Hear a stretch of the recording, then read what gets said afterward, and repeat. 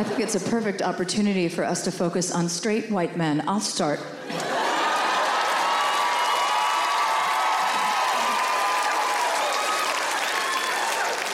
My sister, the one from the moon, invaded my house during COVID. She calls me, she has 3 children, ages 24, 21, and 18.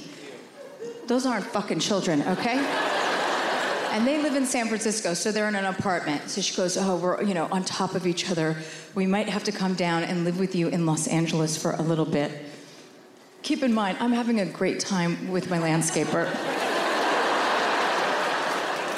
But of course, it's my sister, so I say, of course, yes, come move into our house. Meanwhile, I'm Googling, which countries can I get into?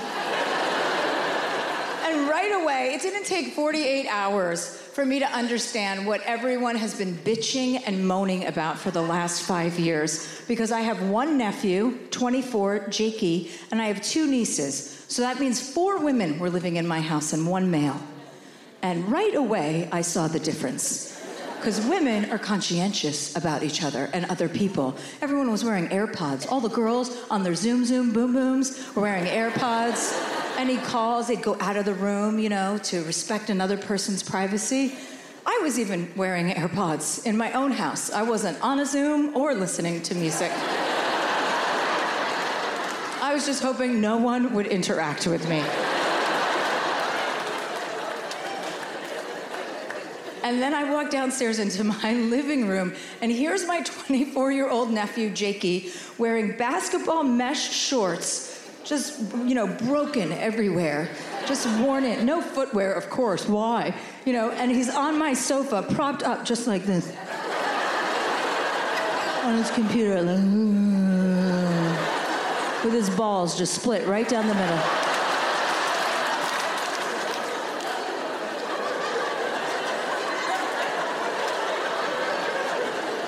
I'm sorry, can I get you a cigar?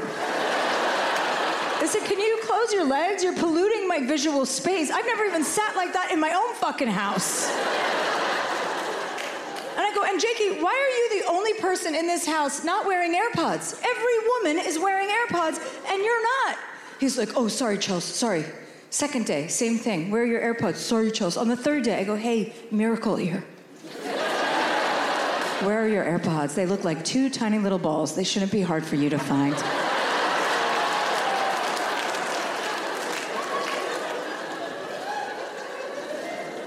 He goes, oh, hey, I'm just watching. He's a sports journalist. So what he's listening to is more annoying than any noise I can think of. He goes, I'm just watching this classic Michael Jordan basketball play. If you come over here, I can explain to you how basketball works. I was like, we are in my mansion.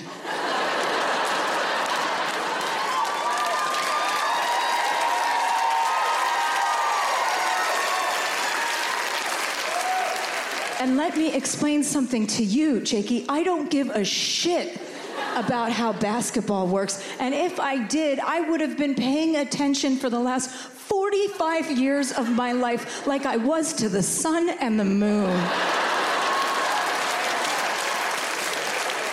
I know 2 things about basketball. I know that Michael Jordan is the GOAT. I saw that documentary, The Last Dance. I saw that. I know. I've never seen anything like... That's somebody who's earned the right to wear basketball mesh shorts.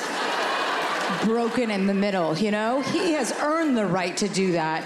Sitting in the middle of his own documentary with a whiskey neat, with his eyes bloodshot because he's shit-faced the entire time. 6-time champion, bitching about every single person he's ever played against. I was like, you are the mad motherfucker, yeah. I know 2 things about basketball. I know Michael Jordan is the GOAT, and I know the Denver Nuggets have nothing to do with chicken fingers. Explain to me how basketball works. It's like, oh my God. And I know it must be confusing for men because we used to like that. I know I did. When you wanted to fuck a guy and he knew about something you didn't know about, you're like, yeah. You'd listen to him talk about almost anything. I'd be like, yeah, I want to know how a sprinkler works.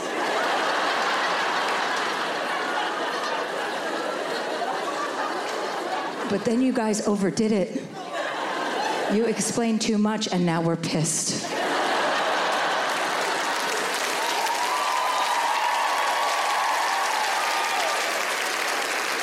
And my sister, Simone, sees this little exchange, and she comes over, she goes, hey, I feel like the kids are starting to get on your nerves. I was like, do you think so? And she said, I think Jakey is really stressed out. I said, is he? And she goes, yeah. I go, what is stressing Jakey out? And she goes, the pandemic. I said, more so than the rest of us? And she goes, he's a guy. She goes, I think it would do him some good to have some female interaction. Maybe have like a COVID-safe date in the backyard. You know, they won't touch, they'll play cards or something. I just think it will improve his like mood. And I'm looking at my sister like she's an alien. I said, you want him to have a date come over so they can play cards in the backyard? And then what? He's gonna jerk off into my pool? What is happening? What is the run of events? I said, and who's playing cards anymore anyway? Are we on the set of Cocoon? She's like, it's gonna be better for his mood. I'm looking at my sister, I'm like, oh my God, I need a cocktail. I said, sure, Simone, let's go out to my friend's house. We go to my friend's house. We have a couple cocktails. We get pretty buzzed. We come home, and here's my nephew, propped up on my kitchen stool, shit-faced. You know, like young, drunk face, red in the face everywhere. With his head in his hands, like super dramatically. You know, like he's got the weight of the world on his shoulders. Like he's Dr. Fauci or something. And he's sitting there, and I'm looking at him like, oh my God, are you kidding me? I go, what's the matter, Jakey? Did you not get any penetration tonight? And he looks up and he goes, no, I didn't, and it's really frustrating.